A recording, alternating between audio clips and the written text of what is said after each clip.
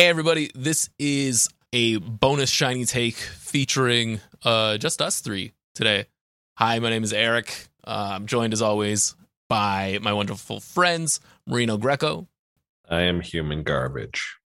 That's right. And Jeremy Appel. Howdy. Just the dichotomy in the responses in the walk-in were really, really nice. I like that.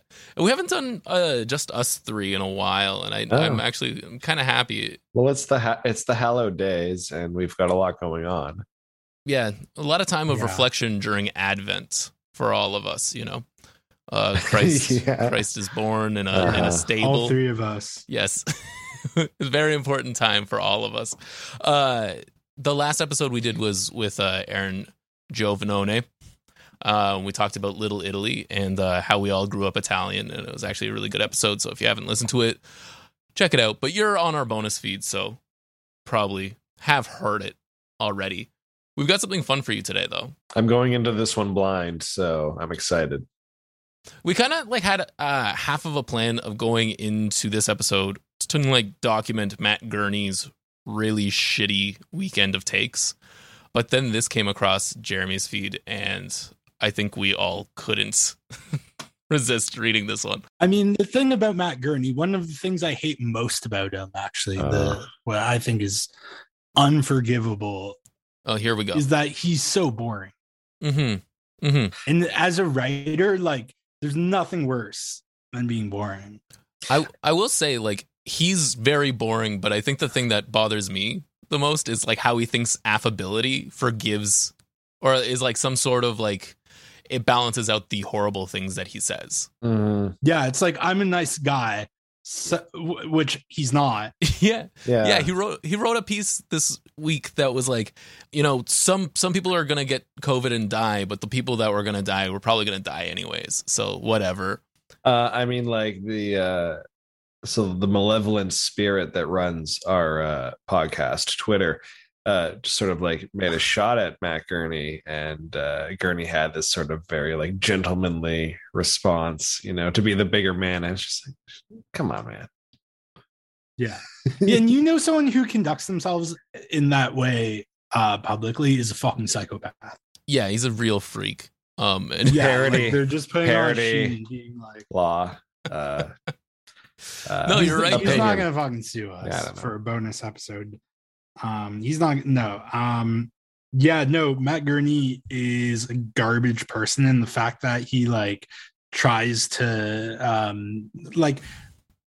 I saw he was defending his good friend Jen Gerson after a friend of the show Robert Hiltz wrote a good piece about her bullshit on COVID, and he was like, now look, I know Robert Hiltz, I consider him a friend of mine, but this is unfair. And I meant to ask Robert if that's true, if he's actually does he consider Matt Gurney a friend of his?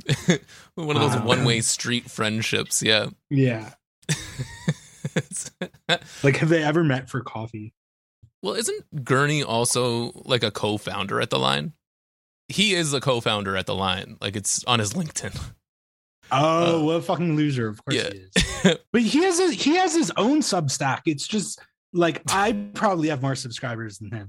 That's probably it, right? He's probably can I just be a co-founder, please? And it's oh yeah, Matt Gurney and Jen Gerson's opinions. Finally, there's a media outlet that where you can hear Matt Gurney and Jen Gerson pontificate. Mm-hmm. Yeah, two rising stars. People who have nothing to say, right? It's so pathetic that anybody would ever listen to either of them. And I think that's probably a good thing that we're not covering Gurney, because I feel it's going to be a little less interesting, or that would be a little less interesting than the column that we've got today. Yeah.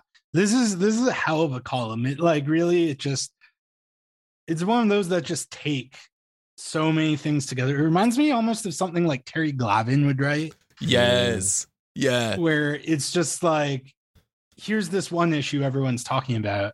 Now here's why it's actually China or Russia you should be afraid of. Yeah.